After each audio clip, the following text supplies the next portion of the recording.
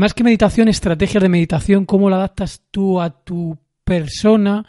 Hay gente que hace meditación vipassana, hay gente que le gusta simplemente leer como mecanismo de relajación o dar paseos por el bosque, que te da esa exposición al sol de forma gradual, esas fitoncidas que el bosque te genera, que también se ha demostrado que empieza a haber primeros indicios de que pueden ser buenos para la salud, incluso que puedes aprovechar para hacer respiraciones con aire puro, esas respiraciones profundas, por ejemplo, del método Wim Hof, que también creo que tienes una especie de programa donde, si nos quieres contar un poquito cómo lo adaptas tú.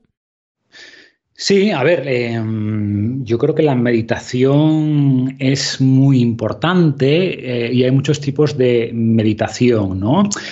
Para mí lo englobo bajo el concepto de atención, ¿vale? Por ejemplo, ahora se habla del mindfulness, de atención plena, ¿no? Los estoicos, por ejemplo, hablaban del proshoke. El proshoke es una especie de atención y no es una meditación de cerrar los ojos, poner la mente en blanco, no, es prestar atención a lo que sientes, prestar atención a tus pensamientos. Te ayuda a pensar sobre lo que piensas o a observar lo que ocurre en tu mente, ¿vale? Entonces, yo, por ejemplo, cuando estás hablando con alguien y notas que te estás enfadando, en vez de estar, por así decirlo, como ser el pensamiento, que es lo que nos ocurre en general, te elevas un poco y te ves a ti pensando sobre lo que estás sintiendo, ¿no? Por así decirlo. Es como desde fuera, verte desde fuera, ver lo que está ocurriendo, dar un paso atrás y observar lo que está ocurriendo en tu mente. Y esto es lo que hablan los estoicos, ¿no? Y creo que para mí eso es lo principal, o sea, ser capaz de observar tu mente mientras funciona, qué tipo de cosas surgen en tu mente, entender por qué surgen, entender que no tienes que reaccionar necesariamente a eso. Entonces, este concepto de atención, de proshoke estoico, es muy interesante, ¿no? Luego está la idea de la meditación tradicional, o lo que llamamos mindfulness, que creo que también es interesante, ¿no? Por ejemplo, he intentado más el vipassana, que de hecho el vipassana lo que significa tradicionalmente es ver las cosas como son. Se refiere a esto, ¿no? No a la nariz, no a respirar nasalmente. Exactamente, o sea, conceptualmente es ver las cosas como son. Luego ya tiene las técnicas concretas de poner la atención en que la respiración, etcétera. Y creo que esta idea de ser capaz de observar los pensamientos, porque en el fondo es eso, la gente piensa que meditar es poner la mente en blanco, no necesariamente, ¿no?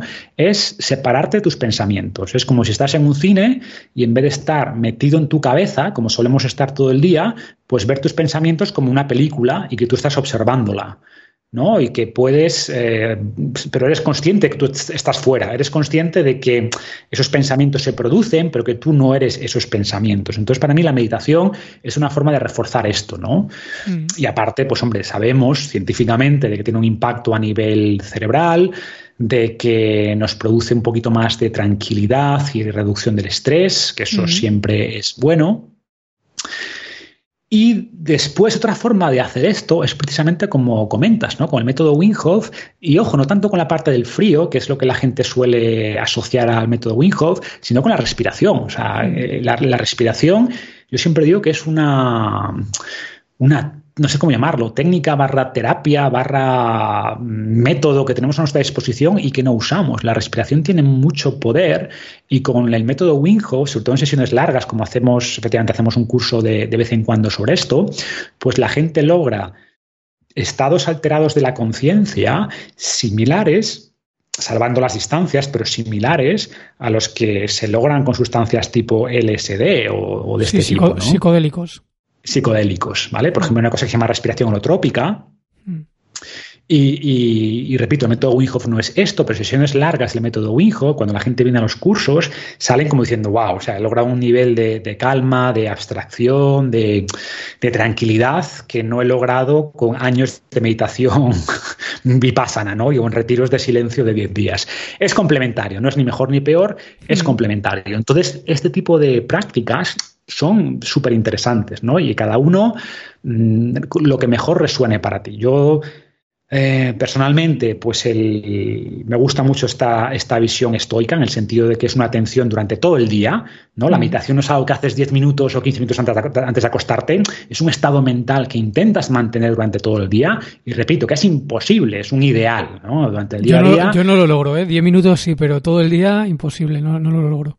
Claro, o sea, el tema es ser consciente de eso, ser consciente y que cuando notas que alguna sensación en tu cuerpo de enfado, de no sé qué, decir, atención, pon atención a lo que está ocurriendo, como, yo qué sé, en mi caso, ¿no? Noto una tensión en la cabeza, ¿no? Cuando me enfado. Cuando me dicen algo que no me gusta, entonces es como, oye, señal de alerta, tranquilo, respira, ve esta situación desde fuera, en vez de reaccionar o ponerte, yo qué sé, violento, de reaccionar de una manera que después quizás te arrepientas, ¿no? Entonces, intentar mantener esto durante la mayor parte del día, porque es una atención, por así decirlo, activa. Luego complemento por la noche, intento meditar, no lo hago todos los días, la realidad, pero al menos 3 o 5 veces a la semana, algo similar a Vipassana, y el método Wim Hof o respiraciones más largas de Wim Hof, pues de vez en cuando, ¿no? Y creo que estas estrategias, en mi caso, funcionan bastante bien para mantener pues este estado un poco de ecuanimidad, ¿no? En la medida de lo posible. Sí, de bajar un poquito el estrés malo. Yo en mi caso el método Wim Hof lo hago sobre todo cuando tengo picos de ansiedad gordos, es decir, cuando tengo demasiado estrés de trabajo o de repente quiero grabar un episodio de podcast y quiero que quede muy bien, pues digo 15 minutos Wim Hof antes de hacerlo y a mí me ayuda bastante. Claro, Wim Hof es más activación del sistema simpático, ¿no? Más de activación. Yo cuando hago las respiraciones Wim Hof, las 3 o 5 rondas, lo hago por la mañana y te activa, ¿no? Te da energía. La meditación la suelo hacer más al final del día, antes de acostarme, es una forma como de relajación, ¿no? Entonces, si tuviéramos que poner una rutina, sería Wim Hof a primera hora, prosoque estoico durante el día, de atención a nuestras emociones, a lo que surge, las sensaciones que nos surgen, pensamientos, y Vipassana un rato por la noche, ¿no? Ese sería como un protocolo de atención. Pues muy buen protocolo.